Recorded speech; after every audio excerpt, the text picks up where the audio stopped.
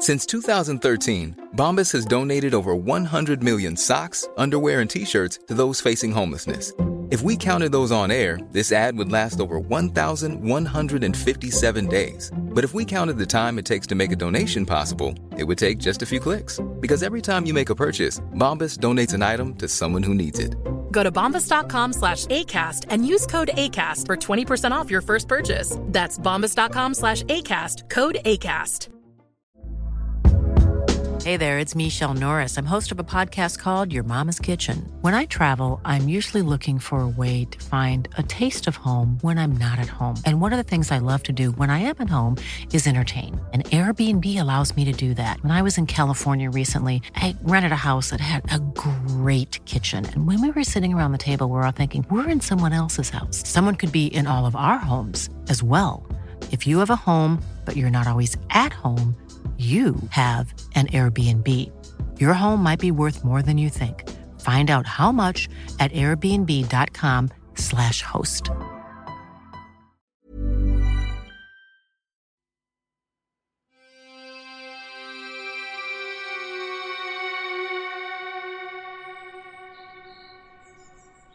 Welcome to Murder Mile. Today, I'm standing on the Bayswater Road, W2, 2 streets east of the stabbing of Stanley Thurman, 3 streets southeast of the final night of Emmy Werner, a short walk from the torture of Vincent Carey, and 3 streets west of the dark secrets of Orme Court. Coming soon to Murder Mile. Overlooking Hyde Park is Falmouth House, an 8-storey square block of posh flats for the cash-rich and the tax-shy, built in 1960. Made of brown brick with white sills and jutting balconies, it resembles the kind of place that a sports pundit would put up his feet, having spent 90 whole minutes telling millions of football fans just what they've seen. Where a dodgy politician secretes his secretary he's not so secretly shagging.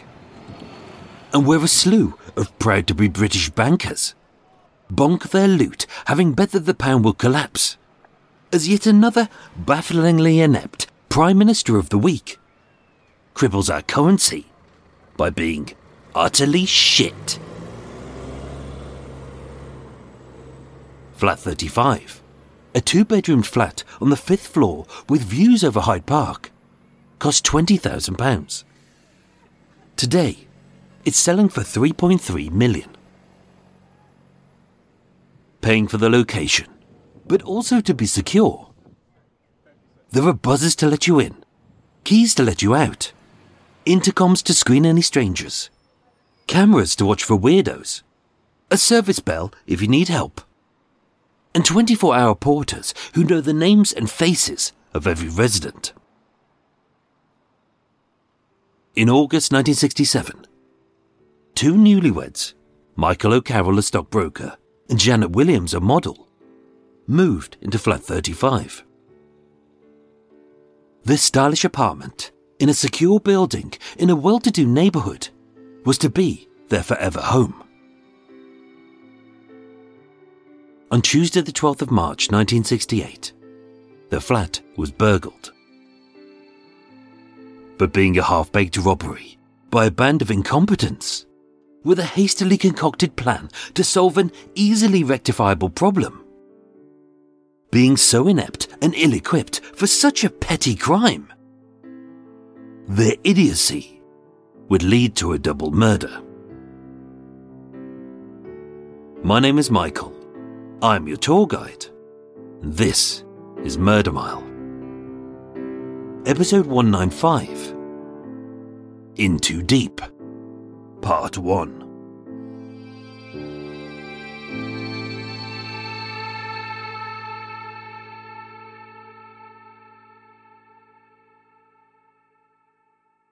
A plan doesn't need to be much to ensure it doesn't go all arse about tit. It's simple.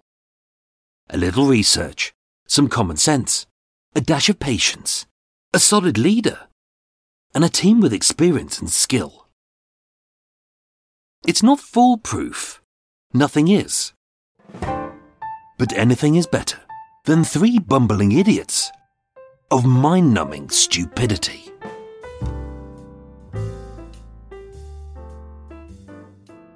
Michael St. John O'Carroll was a 53-year-old partner at Carroll & Co., a successful city stockbrokers. Being smart, confident, and a risk-taker, his business was solid, but as the industry is, unpredictable. As a stylish gent, he wore sharp suits from Savile Row, drove a flash Lancia convertible, ate in only the finest restaurants, and holidayed on private islands. With his work having dominated his world, his family life had suffered. In early 1967, having separated from his wife Claire, he left behind their 2 sons, aged 16 and 19, their home, a modern detached house overlooking Wimbledon Park, and the divorce proceedings were pending. As a high-powered businessman, with so much to gain or lose within the blink of an eye, few people knew of his problems, as he often hid them behind a cheeky grin, a jocular laugh, and a light-hearted dig at himself. The biggest secret he harboured, though, was that he was lonely.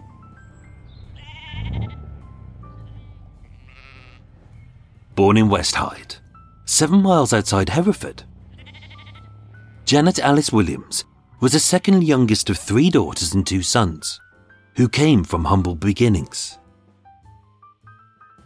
With her dad George working at a parcel delivery depot, these hard-working parents ensured their children were well educated, and therefore Janet, as the school prefect, graduated in 1958 from Bromyard Grammar with 6 O-levels. Gifted with maternal nature, it was no surprise that she worked as an auxiliary nurse at Hereford County Hospital. And later, she retrained as an English and PE teacher at several schools in St John's Wood, Croydon, and East London. She was making a good life for herself. But her ambitions were much bigger.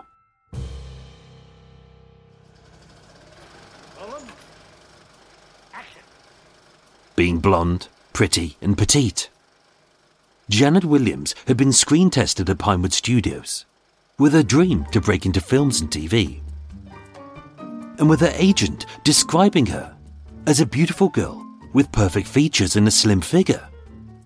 She was well on her way to securing a £10,000 a year contract as a model. It's uncertain when it happened, but having lost interest in her modelling career, whilst working as an escort girl, 25-year-old Janet Williams met 53-year-old Michael O'Carroll, and the two fell in love. To say it was a whirlwind romance would be an understatement. But with his divorce petition not due to be heard until the 31st of March, 5 months earlier, they'd secretly married in Rome until they could be legally married under English law. They had honeymooned at his villa on the Mediterranean island of Elba. And in September 1967, they'd moved into a stylish and elegant flat at Falmouth House on the Bayswater Road. Although a few months pregnant, Michael and Janet took lessons at the Arthur Murray School at 167 Oxford Street. Supervised by Mr. David Bolton, an instructor of tango, rumba and the polka, who Janet knew from when she was a nightclub hostess. It was a romantic dance, destined to mark the birth of their wonderful life together.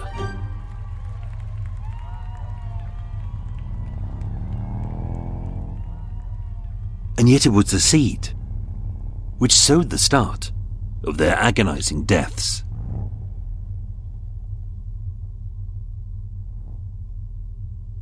30-year-old David Colvin Bolton had made a modest living as a dance instructor, and he lived with his wife in a small flat above a shop at 79 High Road in South Tottenham. Having lost his job at the Arthur Murray School for reasons unknown, his landlord had taken him to court for being £50 in rent arrears and had given him 28 days to pay. Otherwise, he would be evicted. As a cocky lad who despised the rich but wanted wealth, like so many petty criminals who resorted to stealing rather than working hard, Dave, as he liked to be called, often had a get-rich scam on the go, of which he was the mastermind. Sorry, did I say mastermind? I meant moron. Dave was all mouth and no trousers.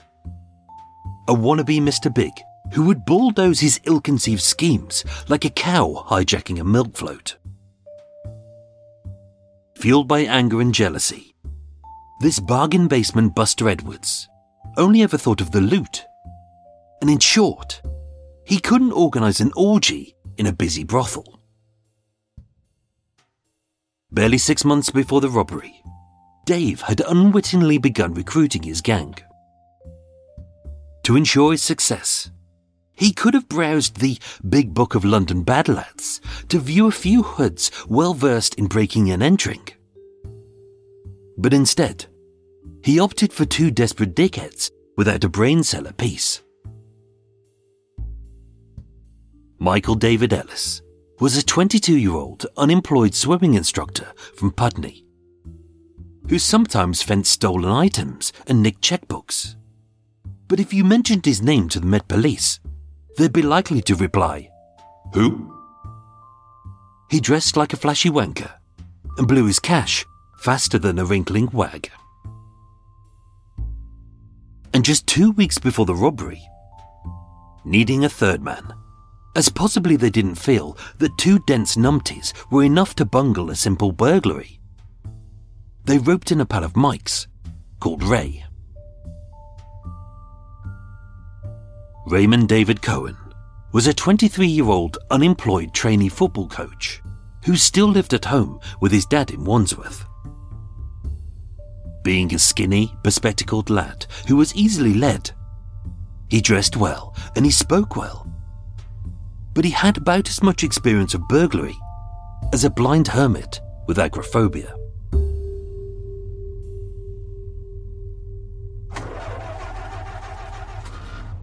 And this was the gang. Dave, Mike and Ray. 3 instructors of dancing, swimming and football. You may think I'm overemphasizing their criminal incompetence for comic effect, but I'm not.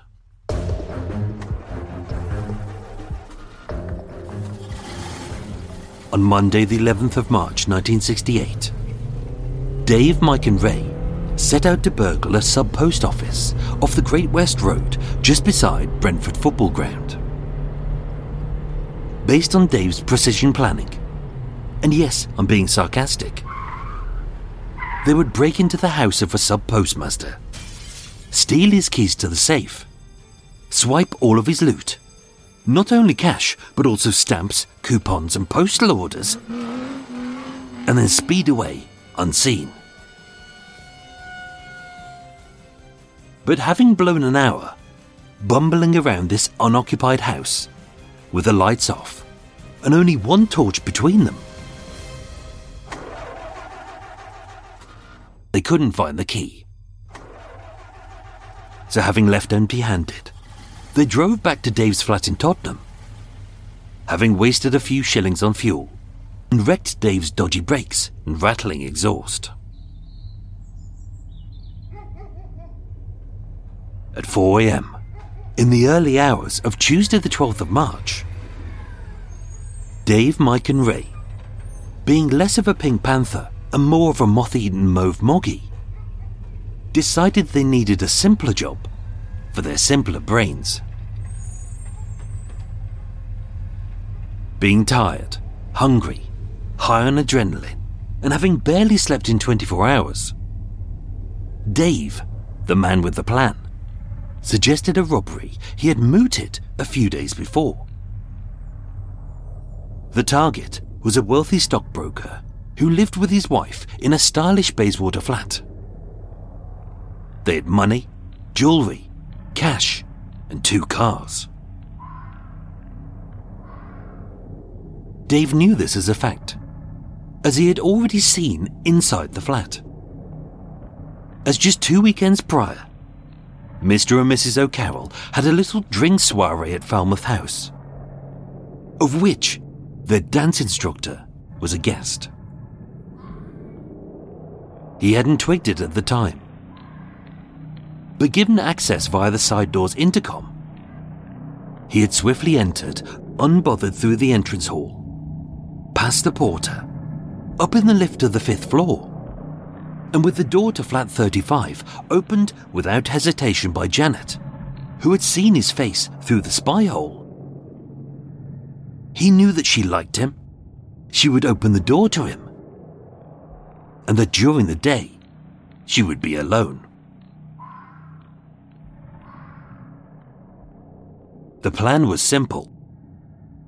Get in, grab the loot, and get out. What could go wrong? Nothing. Except being sleep deprived.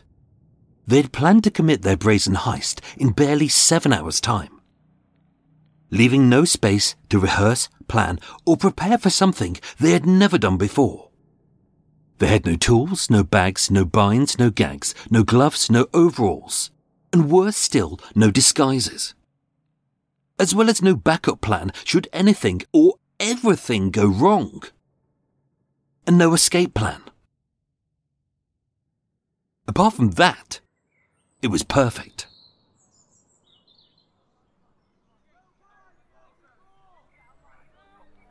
Tuesday the 12th of March began as uneventful as any other for Mr. and Mrs. O'Carroll. Wearing a grey 3-piece suit, Michael left for work at 8 a.m. in his silver Lancia. Dressed in mauve slacks and a blue checkered shirt, Janet would have a leisurely morning. As being 5 months pregnant, she was starting to show. But at 1 p.m. that day, they would meet for lunch as planned.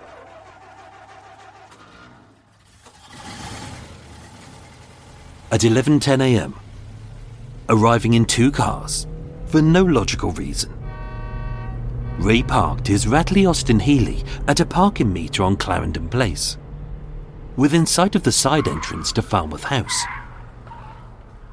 Whereas Dave, who knew Janet, parked his very discreet canary yellow Consul several streets away. Why? We have no idea. The robbery seemed like a sure thing. Ray would later state, "At the front of the flats, we didn't need to call the intercom because a man was delivering furniture."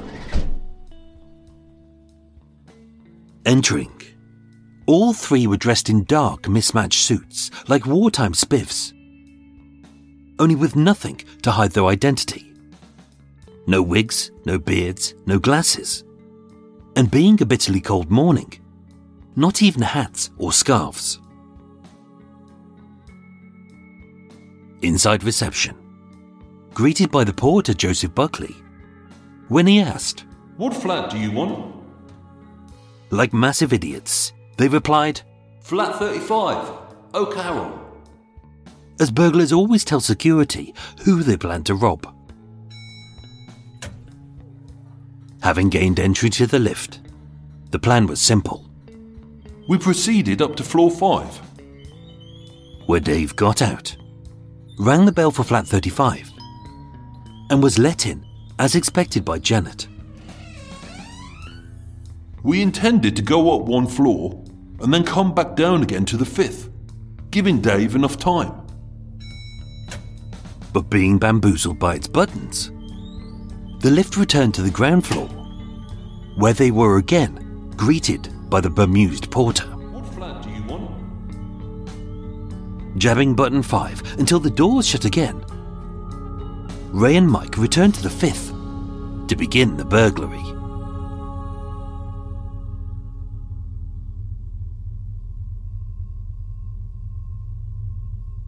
We rang the bell. Mrs. O'Carroll answered it, and Mike asked for Dave. Is Dave there, please? Opening the door, She looked surprised.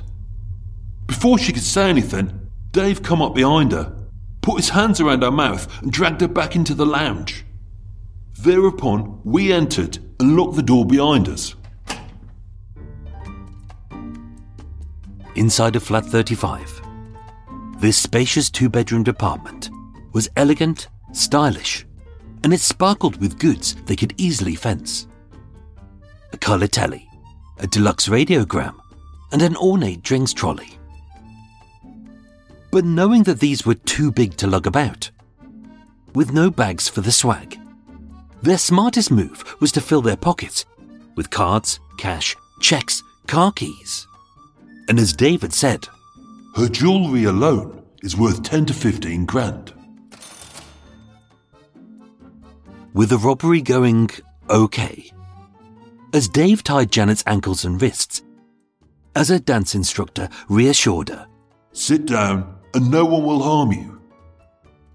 she believed him as she knew him. Mike and I looked around and found some jewellery, some cash, a Barclay card, a checkbook, a Harrods card, and a set of keys for her Mini. She also said that she had a lunch appointment with her husband at 1 p.m. Which gave the robbers an hour at best. I noticed a pill bottle in the bedroom, and I assumed that she was pregnant. Not being monsters, they kept her calm. They let her sit in the comfy lounge chair, and they reassured her that they'd be in and out in minutes.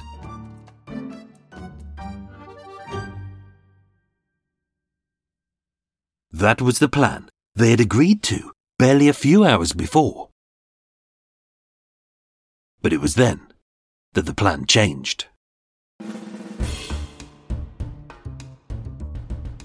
All in, Dave thought they could probably nick 20, maybe 30 grand's worth of stuff, which today would be a cool £250,000. Only Dave was not a jeweller. He was a ballroom dancer who couldn't tell a 24-carat diamond from a cracked marble. So instead of get in, grab it and get out as planned, he wanted to wait for the loot to be examined by an expert. At 12:15 p.m, Ray was sent to see a fence called Harry Rutter at 11 Kenway in Earl's Court. For a diamond ring, a checkbook, a Barclay card, a Harrods card, a pearl necklace, a dress ring, a pendant watch, a pair of cultured pearl earrings, an Omega watch and a bracelet. He expected a sizable wodge of notes. But as most of it was second-hand, fake, and the cards and checks were in Janet's name, and in the 1960s, as few women had bank accounts, that made these items almost impossible to shift. Instead of getting tens of thousands in cash, Harry gave us 220 quid.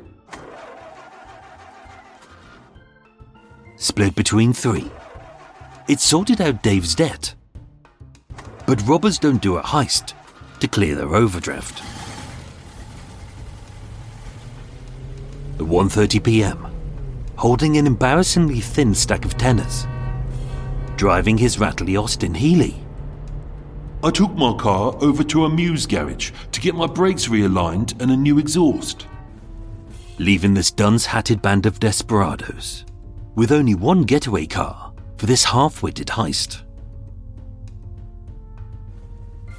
Inside flat 35, with Janet still tied up and gagged, Ray grabbed himself a drink I think it was a scotch.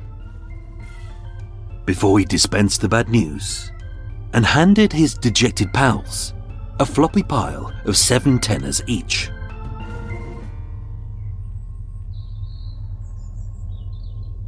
And that was it. Cutting their losses, they could have left right then by blackmailing Janet or threatening to hurt her husband if she ever went to the police. But again, Dave changed the plan. The phone rang, but nobody answered it. Dave said it had rung before. 5 minutes later, it rang again. Dave thought it was Mr. O'Carroll phoning because his wife had met him for lunch. It was then presumed that he would return home. So we took it in turns, watching through the door spy-hole. As a city stockbroker who wore fancy suits, gold watches, and drove a silver sports car, they knew the second that he saw his pregnant wife tied up and gagged, he would give them access to his bulging bank account if they promised to let her go.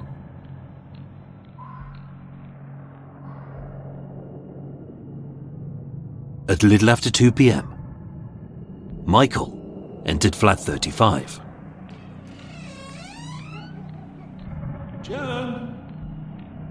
Jan, you okay, love? Dave grabbed him from behind, tied him up with ties and tights taken from the bedroom, and threatened him with a carving knife taken from the kitchen. Stay quiet, and no one will harm you. Of his wrist, Dave took a Vertex watch, later sold for £10. From his pocket, he took £5 in notes and gave the wallet back. Dave then proceeded in asking Mr. O'Carroll to give him money. Access to his cards, his bank accounts, everything. Otherwise, Janet would be hurt. This threat should have made him white with fear. But all it did was make him red with shame. Pending a divorce, with 2 mortgages, a new wife, an ex-wife-to-be, 2 teenage boys, and a baby on the way, he'd got nothing. In fact, he'd got less than nothing. Michael was £3,000 in debt, £61,000 today.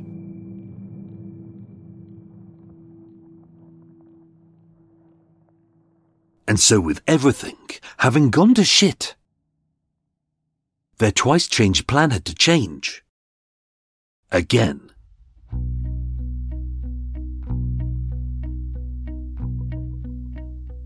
With the bank account inaccessible, the jewels worth little, and the cards and cheques having caused ructions with the fence, who now demanded his money back as the police were starting to sniff about.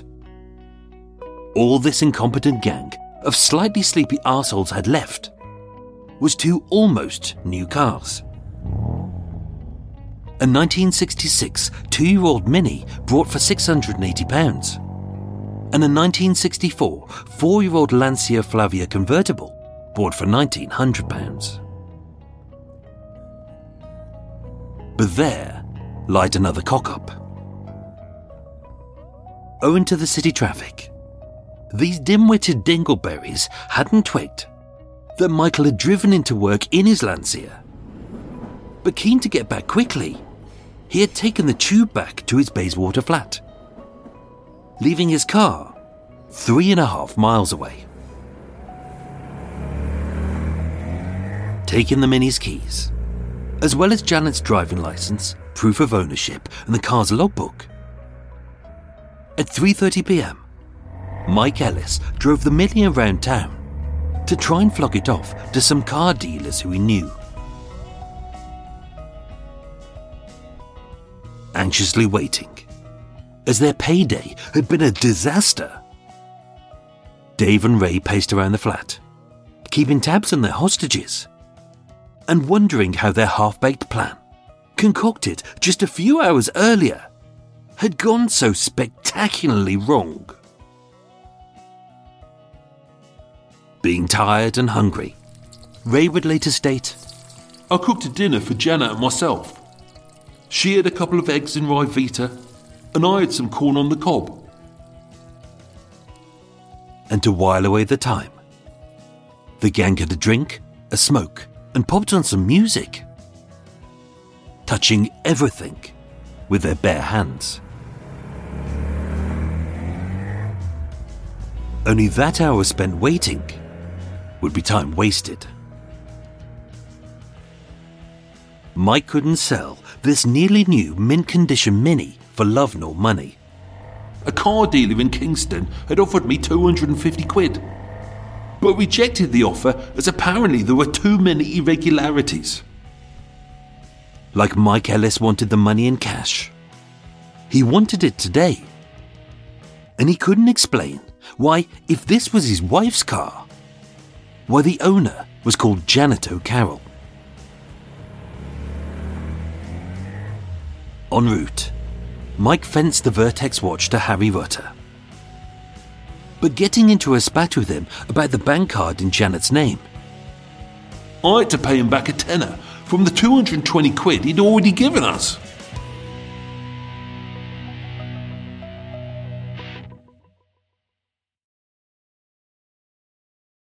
At roughly 4:30 p.m, as Ray had done just 3 hours earlier, Mike returned empty-handed.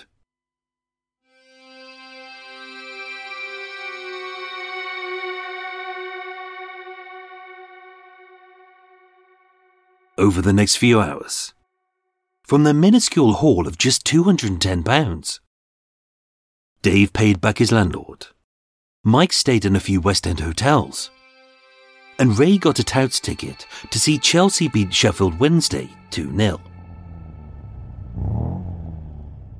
The only piece of luck that Ray had was getting the Lancia, as although it was in a secure car park, the parking ticket was on the dashboard, the doors were unlocked, and the keys were in the ignition. The new plan was to meet later at Dave's flat and to work out where and how they would sell the Lancia.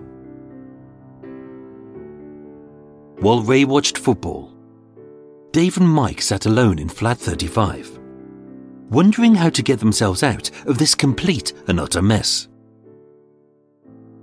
With Janet and Michael O'Carroll tied up and gagged, the inexperience of this dance instructor and trainee football coach shone through. As what can you do with two hostages that you can't extort for money and you can't blackmail into silence, who both know your names and your faces? Nothing. At 10 p.m, as planned, Mike and Ray met at Dave's flat in South Tottenham. Ray would later state, He suggested that Mike and I took the car to Glasgow.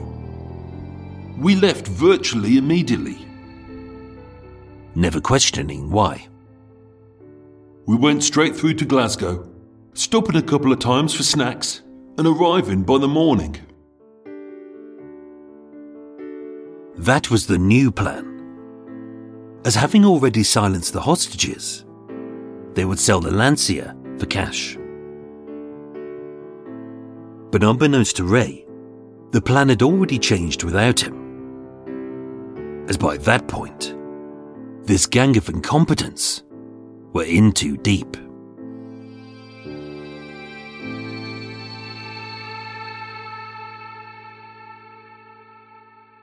The concluding part of In Too Deep continues next week.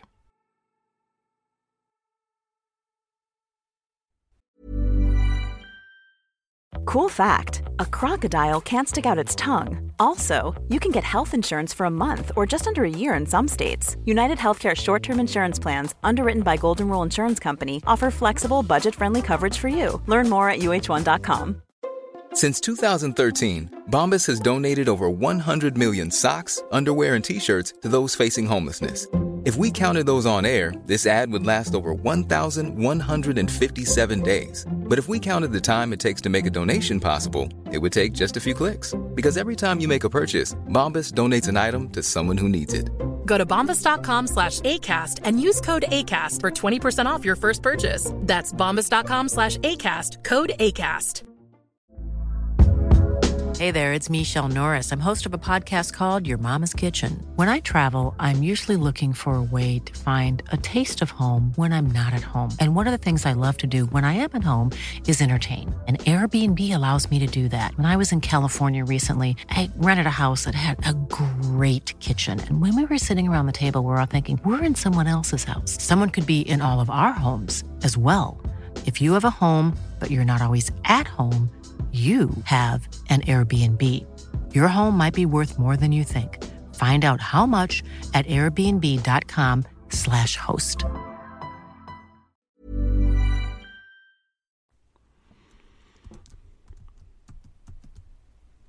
That's not too bad. Whoa, bye bye, jingo. Hello, everyone. That was almost an Al Pacino. Oh. I was watching a bit of Dog Day Afternoon the other day. Good film, very good film. Back in the days when Al Pacino could still act before he went all shouty. Right, I'm going to take your hat off. There you go, your hat is off. It's pissing down today. Utterly pissing down. So I'm hoping this doesn't sound too horrible. I managed to get rid of Lawnmower Wanker last time. Oh, sorry. Welcome to Extra Mile, the unscripted, unedited bit. Blah, blah, blah. Bit of waffle, cup of tea, quiz, extra stuff about the case. Blah, blah, blah. There we go. If you don't know what I said there, just go to another episode. And I've said it about 100 and odd times now. Pissing down at the moment. Absolutely pissing down. Really, really absolutely pissing down. Windy, rainy. The boat's rocking around the place. So it's going to take a lot of work. But I did manage to get rid of Lawnmower Man off the edit. So hopefully I can get rid of the sound of rain. The only thing I can't seem to get rid of with my new system is parakeets. Parakeets, fucking annoying little birds. Anyway, what else is going on? I'm going to put on a tea. I'm going to put on a peppermint. I'm not going to make much, I think, because I'm going to get to my my little coffee shop in a bit.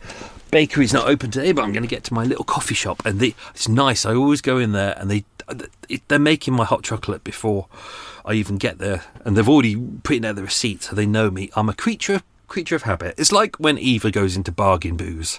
You know, they've still got my credit card because she doesn't pay for it herself, and basically they just load up a trolley with all the really volatile stuff. You know what she's like.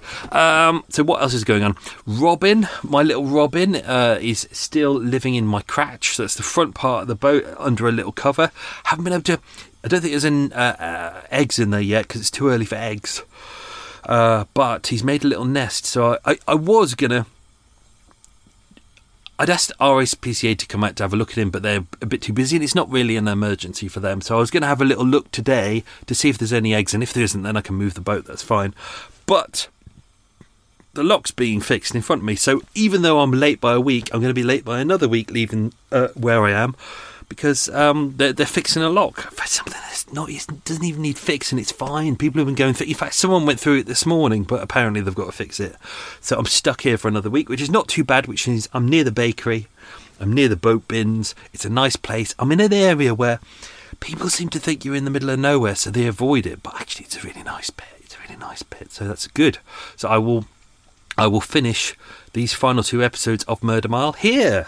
And that'll be done before December starts, which is great. So I've already started booking in some times and dates to go into the archives in December, which will be good. I might book myself into a little hotel nearby so I don't have to do the lengthy, really ridiculously long commute. I might do that, which will all be good. Thank you to 2 new Patreon subscribers. So thank you very much to Rachel Chilton and Danny Rhodes. So thank you, Rachel and Danny. That's very much appreciated. Goodies are in the post, or I apologise to Anna got in touch with me recently and said I didn't get my goodies, and then I was like, oh shit. And she's been very kindly been a Patreon subscriber for more than 2 years, I think. So I don't know what happened. I always send them off, but sometimes they just don't turn up. You know, sometimes the postal service can be great, which is great. Sometimes you send stuff off second class and it arrives the next morning and you're like, well, why should I pay first class? But sometimes, as we've seen, especially if you send stuff to America, American posties tend to look at the shape of a mug and they think, oh my God, that looks like a football. Not a proper football, one of those odd footballs, American football. And they go, oh my God, I'm gonna throw this across the world, a touchdown, yeah! And the mug turns up smashed. So, but sometimes things just don't turn up, so which is very annoying. So, I've just sent off some goodies to Anna, so hopefully you would have got them by now, because you'll be listening to this in a month's time, because I'm a month ahead, as I am at the moment. So there we go. Is my kettle almost done? Almost. I'm going to do some quiz questions. I might break partway through. So quiz questions, get ready. We'll answer them shortly. Question number 1. What year was Falmouth House built? Question number 2. What park does the flat overlook? These are all really easy. Question number 3. What was Michael's first wife's name? Question number 4. Where did Janet's dad work? Ooh. Question number 5. At which studio did Janet get a screen test? Question number 6. On what Mediterranean island did Michael and Janet honeymoon? Question number 7. Where was the Arthur Murray Dance School based? You can name street, or we can name a number if you want to be smart about it. Question number 8. What jobs were Dave, Ray and Mike doing at the time of the robbery? And question number 9, because I forgot to do a question number 10. What football ground was nearest to the sub-post office that they tried to rob? I should have done extra ones, a 10th one, and I thought I'd done a 10th one, but I clearly have forgotten to do it. Let's go and grab my cuppa. Oh, I'm going to put on my fingerless gloves, because it's cold. It's wintry. It's not quite winter yet. It's autumn. The leaves are out. My boat is covered in leaves. I clean them off every day and they get recovered. It's been raining for days. It's really cold. Luckily, Mr. Robin is okay, so that's all right. This is almost done. And there we go. I don't know why I'm making myself a tea, because as always, I don't drink in front of the microphone, because I know people don't like that, so I don't do it deliberately. But also, by the time I finish this, I always head off to the coffee shop anyway. So last night I was recording the sounds of I think it was a tawny owl, and what sounded like a muntjac deer having a conversation, which was interesting. I didn't have good equipment. I just grabbed my phone, but it's just nice hearing the sounds of an owl and a muntjac having a bit of a chat. So let's dive into some stuff about this case. Don't forget, because this is a two-parter, and we conclude it next week. I don't want to give away too much, so there won't be too much exciting information here. But also, don't forget, I might balls up some of the quiz questions, which I do. So, flat 35, Falmouth House on the Bayswater Road. Police in their report didn't give normally they do a planogram of exactly which flat it was and where the flat was, and they did a nice photo of the outside of the flats, but they never explained exactly which the flat was, so that took me a good long while to work it out. I knew it was on the 5th floor, but didn't know what number 35 was, but it's for sale, and the details are online, so it was really good. I was able to work out the size of the flat and where it would be, and I worked out it was a corner one, and then they had a view from the balcony, and out of the balcony I could see that it was Hyde Park, and I could see the tower, the guards tower over in the distance, over in Knightsbridge, so I was able to work out exactly which one it was just from that. Hooray! Well done, Michael, for your... I mean, it's not important for the story, but for me, when I'm filming little videos and taking the pictures, it's nice to stand outside the building and know exactly which one you're looking at. Otherwise, it's just... You might as well just say, in this building was a murder. A man got murdered and it was bad. I'd rather be able to see exactly which room it is and work everything out. But yeah, so they bought it. Is this a quiz question? Nope. Yeah, they bought it for about 20 grand. It's on sale, so that would have been the equivalent of £480,000 today, so almost £500,000. Luxury flat, overlooking, described as exceptionally well guarded. We'll see about that in next week's episode. But as mentioned, you've got to get through an intercom on the door. It's not one of the ones with a camera because this is 1960s, so it's too early for that. But it is a, hello, who is it? Oh, okay, I'll let you in. You've got to go past the porters. You've got to go through the lift. There's not security cameras in that era. There is now. But it's pretty well protected. There's even a security bell inside each of the rooms. So if you need the porter's assistance, you just ring it. So yeah, it's a nice place, expensive. So Michael St. John O'Carroll, 53 years old, city stockbroker, a senior partner of Carroll & Co. Try not to give away too much because there's too much in there and there's also some questions. He had separated from his wife, whose name is a quiz question. Well done, Michael. 12 months prior, and divorce proceedings were taking place. It was going to be the 31st of March. They were going to get divorced. So that is about 2.5 weeks after when he got murdered. I mean, not really a spoiler because I mentioned at the start of the episode that there was double murder, so you kind of know that. If you hadn't twigged that, come on.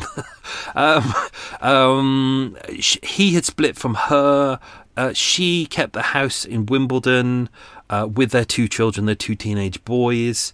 But she said she didn't really know much about Janet except she had taken my husband's name.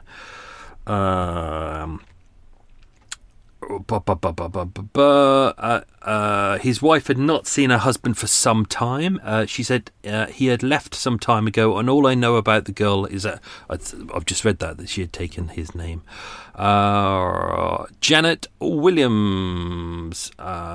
She was going by the name of Janet O'Carroll. She changed her name by deed poll, as mentioned in the episode.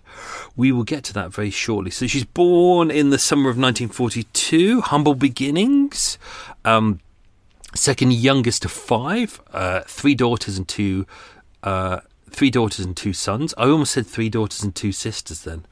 One of whom, Joan, was her older sister, and she was a nurse as well, which is why she may have gone into nursing as well. She seemed to do quite well at school. Secondary school, she was a fine athlete. She was in the school hockey team. She was school prefect, which is kind of the, when you're a goody two shoes, you become the prefect. She was an auxiliary nurse for a bit, as mentioned, at Hereford County Hospital, trained as an English and a PE teacher in various parts of London. But she really, really wanted to become an actress. Someone said that she looked pretty, so there she become a model. Actually, inside the flat are lots of different pictures of her as a model as well. So if you're a patron subscriber, you get to see those.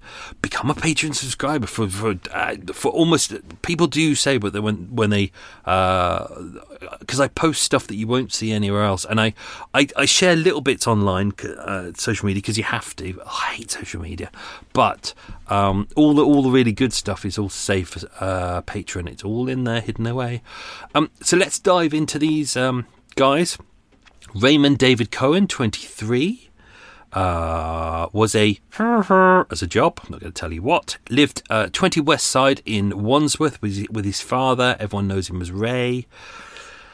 One of the porters described him as 5'9", early 20s, jet black hair curled back at the back, brushed back, and he wore dark rimmed glasses. He was broad-shouldered and wearing a grey tweedy suit. He sounded educated and was expensively dressed. I haven't put descriptions of Ray, Mike, and Dave in there because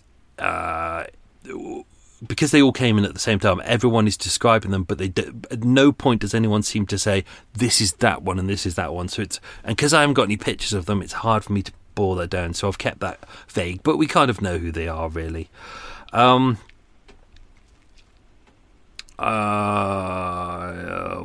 else we got? David Colvin Bolton. He was the older one, 30, the ballroom dancer. Lived with his wife in South Tottenham. All of these guys were pretty much born in London. He's 6 foot tall, slim, looked younger than he was. People said he was kind of mid-20s, but he wasn't. He was 30s. Again, brushback hair and a light suit. With these guys, I went in a couple of times and pulled out the court records and the police files because I was desperate to get their, because always in there will be their criminal records from the past. Because I was like, what is their criminal records? But they're not in there. Whether they weren't put in the police file, they would certainly have been used in the trial itself, but it's not in there. But so, from what I could work out in a lot of the witness statements and things like that, they were the kind of minor crimes that they'd done before, attempts at crimes, but they were never good at what they did. They were a little bit baffling. Michael David Ellis was the one they referred to as Mike. It makes it difficult in the story because we've got a Michael and a Mike. Two Michaels. So even though everyone called Michael David Ellis Ellis, I've called him Mike in this because it just makes it easier by calling everyone by their first name. He lived at 10 Cambolt Road in Putney. He also lived with his parents as well. He's hard to describe because his description is 5'7", medium build, and everyone seems to say that he was forgettable. He was the one that no one could really remember, which is why he doesn't appear that much in this book. This isn't the book, Michael. This is a podcast. In this podcast, but we know that he had stolen checks. We will learn more about. You'll learn more about Mike and Ray in the next episode. So that's more about them. Michael and Janet, we know that she was working as an escort. She'd kind of lost interest in her modelling career and her acting career. It didn't seem to be going well. She'd started to call herself Janet O'Carroll and Janet Carroll. That was her modelling name. By that point, she'd already married Michael O'Carroll. He uses the name Carroll. Because don't forget, this is 1960s. There's a lot of kind of anti-Irish sentiment along there. So even though he's of Irish stock, he's using the name Carroll as opposed to O'Carroll, which doesn't really make it sound less Irish, does it? It's like difference between Riley and O'Reilly. So as mentioned, the divorce was meant to be going ahead 31st of March. 11 days after the murder, police found a certificate in the flat of a marriage between Michael and Janet.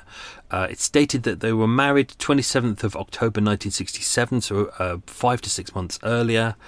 She'd told friends that they planned to be married. Can't say that because that's a quiz question. Police were later unable to find the registrar by name given on the marriage licence, and they believe that it was an arranged marriage to convince Michael's family that the relationship with Janet was respectable. Her family seems to get on well with him. His family don't seem to get on with her. I think because he left, she was already single anyway, so that's fine for them. But he was married with children and he was going through a divorce, so that kind of made everything a bit bad.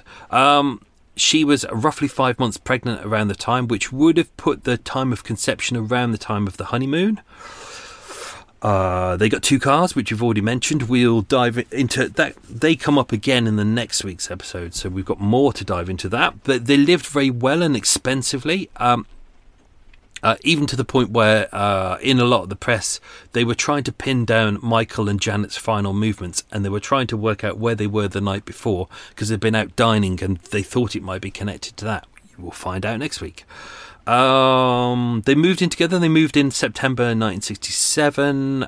They regularly spent weekends away at Janet's country cottage and went to see her family over in Hereford. As mentioned earlier on, they went to see her father, and her father said, "I've never seen a couple so happy and well suited." Meeting David Bolton. So I had fun with that, trying to slip that in and make it sound like it was just a normal, because it is. It's amazing, isn't it? It's a normal everyday thing. This is just a couple who are preparing to get. They're already married, but they want to get married properly. They need the divorce to come through so they can turn around and go, right, we're legally married under English law, therefore She's legally my wife. Everything's kosher. And therefore, they were prepping for that. They were prepping for the marriage. Therefore, they wanted to do that dance. So they went to the Arthur Morris School, where it is the answer to one of the questions. They enrolled 29th of November 1967 for an introductory course of 4 lessons of ballroom dancing. They did that on the 7th, 13th, 21st and 28th of December. Then signed up for another 8 courses. From the 15th of February, they decided to do a further 10 courses as they were getting better. And their supervisor was a Mr. David Bolton. They were taught separately for the first 7, and then the rest of them they were taught together. David Bolton seems to like them. They seem to like him. He seems to be a good dance instructor. We don't know much about his past, about where he comes from and why he's a dance instructor, but we know that Janet knew him as she was a dance hostess previously. So that's how they met, which is why they liked him and they invited him along to their flat. Ray had known Michael Ellis for about 6 months. So around the time that Janet and Michael moved in together, that's when they started becoming friends. Michael Ellis introduced Raymond Cohen to David Bolton in early March. Now, going through Raymond's statements, he said, "I was introduced to Mr. Bolton by Mr. Ellis. He uses Mr. Bolton and Mr. Ellis all the time on this. He's very polite. About 2 weeks ago." So Ray had only known Dave 2 weeks, and he'd only known Mike 6 months. Not much, and not particularly good, given the fact that they're not particularly well versed in skills, unless, of course, the skills that they needed were... Well, I'm not going to say what the skills were, because that's one of the quiz questions. What else we got? February 1968, 1 month before the murders, David Bolton lost his job at the dance school. We don't know why. We know he was £50 in rent arrears, which is about 950 quid today. So not really a hell of a lot. Not a fortune, really. And I'm sure he could have got a more legitimate job elsewhere to kind of pay off the rents. But he didn't, and he was in the process of being evicted. His landlord, Harry, I can't remember what Harry's surname was. I've got it written down here somewhere. Was Harry Stock, that's it. The landlord was putting in an eviction notice on the 14th of February 1969. Therefore, with 28 days left, he was pretty much running out of time. So the 12th to 13th would have been the days that he was close to being evicted. That's why he kind of pushed it at that moment. They came up with a plan. They tried to burgle the sub post office. That failed, which is why it kind of led into, right, next morning we're going to rob these people. There was no waiting around. There was all kind of a panic for it, and it was all because he was going to be evicted. Kind of really silly, really silly. What else we got? I mean, this is the thing, isn't it? He could have gone to Citizens Advice and said, "Oh, I need more time," and they could have gone, "Right, we can help negotiate an extra couple of weeks or something." Saturday, the 2nd of March 1968, Michael and Janet invited David Bolton to a party at their flat. He was in attendance. Pretty much, he was given access to everything. The whole flat. It's a 3-bedroom flat. And he believed that everything, kind of all the jewellery, was worth 15 to 20 grand, which it was not. Also at the party was Patricia Merrifield, who was a dance instructor at the same place, who knew him and went with him to the party. I didn't put in her in it because it just kind of muddies the waters. We don't need to know about her. She's not involved in the crime at all. She said they arrived about 8:30. We got in through the front door. We rang the bell. Somebody answered. David Bolton, who said it was him, and the door was opened. She said it was relatively low security. He was trusted, as he was an instructor and a social friend. When we arrived, Mr. O'Carroll took our coats. The atmosphere was friendly. It was a well-sized flat, and the guests had access to all the rooms. It was a small flat, so it's not really a problem. But obviously, he doesn't really acknowledge the significance of this at the moment. But if you think about it, going to that party for him was like a dress rehearsal. He's walking around the flat. He's got free access to it. He can see. This is the only part of this story which is actually of his planning, which actually works, is the fact that he'd already been in that flat and he'd already seen around. So instead of knocking on the door and going in and going, right, I'm burgling the place. Oh, do you have a telly? You got a telly? That is good. I will think about the telly. He's seen it. He's had a look around. The problem is because he doesn't know jewellery and he doesn't know the price of things that he could fence. He hasn't really assessed it that properly. So yeah. Dave had mooted the idea of doing this about 2 days before. So the Saturday, this is the week after the party, but a couple of days before the burglary itself, he'd mentioned it to them. To Dave and not Dave, to Ray and Mike. And he'd mentioned it to him, and they'd kind of taken it on board and said, yeah, do you know, it's possibly something we could do. But what they really wanted to do was the sub-post office. Because if you think about it, the sub-post office was, in case you don't know, a sub-post office is, quite often we have them here. You can have a main post office, which is kind of a post office you go to, but a sub-post office can be something inside something else. So inside a newsagent, it can also be inside someone's house. But that normally means that the opening hours are a little bit smaller, less kind of manageable. But for them it was fine because the sub-postmaster would be out. Therefore, they could break into this person's house, steal his keys, and because part of the post office was in his house, they knew that the safe would be there, and it'd be full of goodies. But they absolutely ballsed it up because they were utter numpties. I know there's a lot of people out there who gangsters, yeah, gangsters, love gangsters. But every time I read stories about gangsters, they're just twats, aren't they? They're just morons who can't do a proper job. Therefore, gangsters, yeah, respect, yeah, all that. But it's not. They're just twats who incapable of doing anything. Therefore, they have to steal. And most of the time, they cock it up.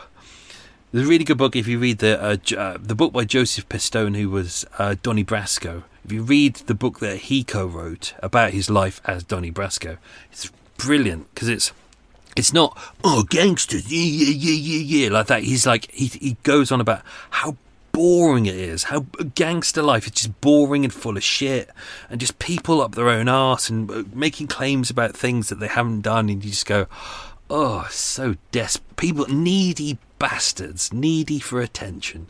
So, yeah, I don't know how I got onto the conversation of gangsters. What else is there? Yeah, no, so it was pretty much. So after they'd made it back from the sub post office about 4 a.m. back to Dave's flat, and there they had so he was going to be evicted pretty much the next day. Yeah, it would have been the next day pretty much. So he was desperate. So that's why he came up with the plan that morning. And it was literally like, right, 11 o'clock, we're gonna rob the O'Carrolls. Knowing that, well, not even knowing, guessing that Michael would be out and guessing that Janet would be in. She didn't have a job by that point. She wasn't modelling. He probably would have chatted to her when they were dancing, asking her about her day. So he's probably got all the information about that. Pros and cons. Easy for him to get in. He knew the layout. She was a pregnant woman, so probably easy to overpower. Risks. The only way that he could be let in, not having a key, is for her to let him in, and therefore she would need to hear his voice and see his face and know him and be able to identify him. So that makes it all really difficult.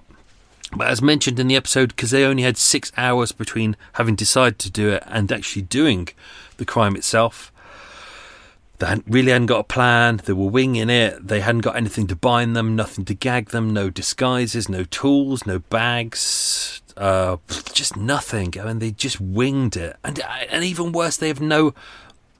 Given the fact that she has to see his face, what the fuck did he think that she was going to do afterwards? Did she think she was going to go, oh, okay, that's fine, you nick our stuff and we'll just let you go? It's like one thing that I thought of, so I put the reference to balaclavas in there. He could have made his way past the guys on reception. You know, you could put on a hat and gloves and a scarf and things like that. Go, oh, isn't it chilly outside? And work your way in. Oh, I'm here to see the O'Carrolls and be let up. That's not a problem. But when you're going up in the lift, put on the balaclavas. Because obviously he knocks on the door and says, oh, hi, Janet, it's me. But, or he could have gone, it's the porter. You know. It doesn't make sense to get yourself in there and have her see him, and how's he going to get away? Just the incompetence of it. But also, I'm guessing the arrogance as well, because he was quite an arrogant man. I think that's it. I don't want to give away too much, because we've got a lot to cover next week. Next week will just utterly baffling. Let's do the answers to the quiz questions. 9 quiz questions. Let's hope I didn't balls any of them up. I don't think I did. So here we go.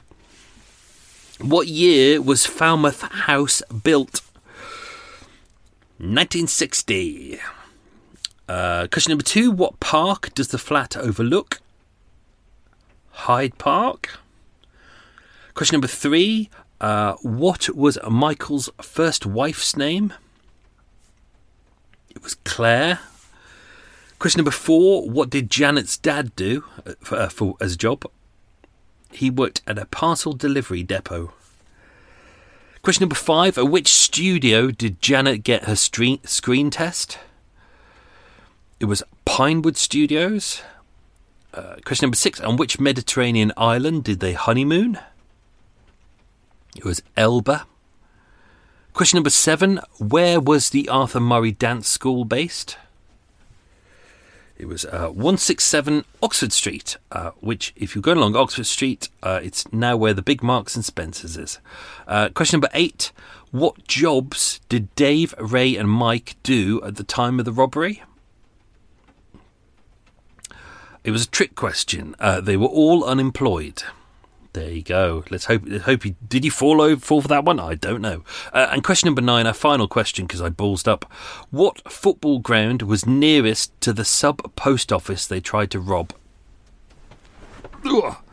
It was Brentford, which I pass on the way to the archives. There we go. So that's me done. Hope you enjoyed that. Next week is the final part of our 2-parter, so I hope you enjoy that. And then that takes us to the start of the break. By that point, I would have already done archive stuff. I'm trying to get myself ahead of the game. Archive stuff, done what I need to do. It'll be Christmas. There'll be hopefully a Christmas episode. And then January, gonna go offline. Offline. Give myself a break, because I think I need it. I'm exhausted. My brain is almost frazzled, so I need to offline soon. So I hope you enjoyed that, folks. I'm going to go out into the rain and grab my I can't talk. I'm going to grab my hot chocolate. Yummy. And I might even get a cake with them. It's all tax deductible, you know. So have yourself a good week, folks. Stay safe and be good. Thanks for supporting the show. Cheers. Bye-bye. Oops. Oh, switch off. How would you like to look 5 years younger? In a clinical study, people that had volume added with Juvederm Voluma XC in the cheeks perceived themselves as looking 5 years younger at 6 months after treatment. Look younger, feel like you. Add volume for lift and contour in the cheeks with Juvederm Voluma XC. Reverse signs of aging by adding volume to smooth laugh lines with Juvederm Volure XC. For important safety information and to find a licensed specialist, visit Juvederm.com. That's JUVEDERM.com. Not for people with severe allergic reactions, allergies to lidocaine, or the proteins used in Juvederm. Common side effects include injection site redness, swelling, pain, tenderness, firmness, lumps, bumps, bruising, discoloration, or itching. There's a risk of unintentional injection into a blood vessel, which can cause vision abnormalities, blindness, stroke, temporary scabs, or scarring. Talk to a licensed specialist to find out if it's right for you. Even when we're on a budget, we still deserve nice things. Quince is a place to scoop up stunning high-end goods for 50 to 80% less than similar brands. They have buttery soft cashmere sweaters starting at $50, luxurious Italian leather bags, and so much more. Plus, Quince only works with factories that use safe, ethical, and responsible manufacturing. Get the high-end goods you'll love without the high price tag with Quince. Go to quince.com/style for free shipping and 365-day returns.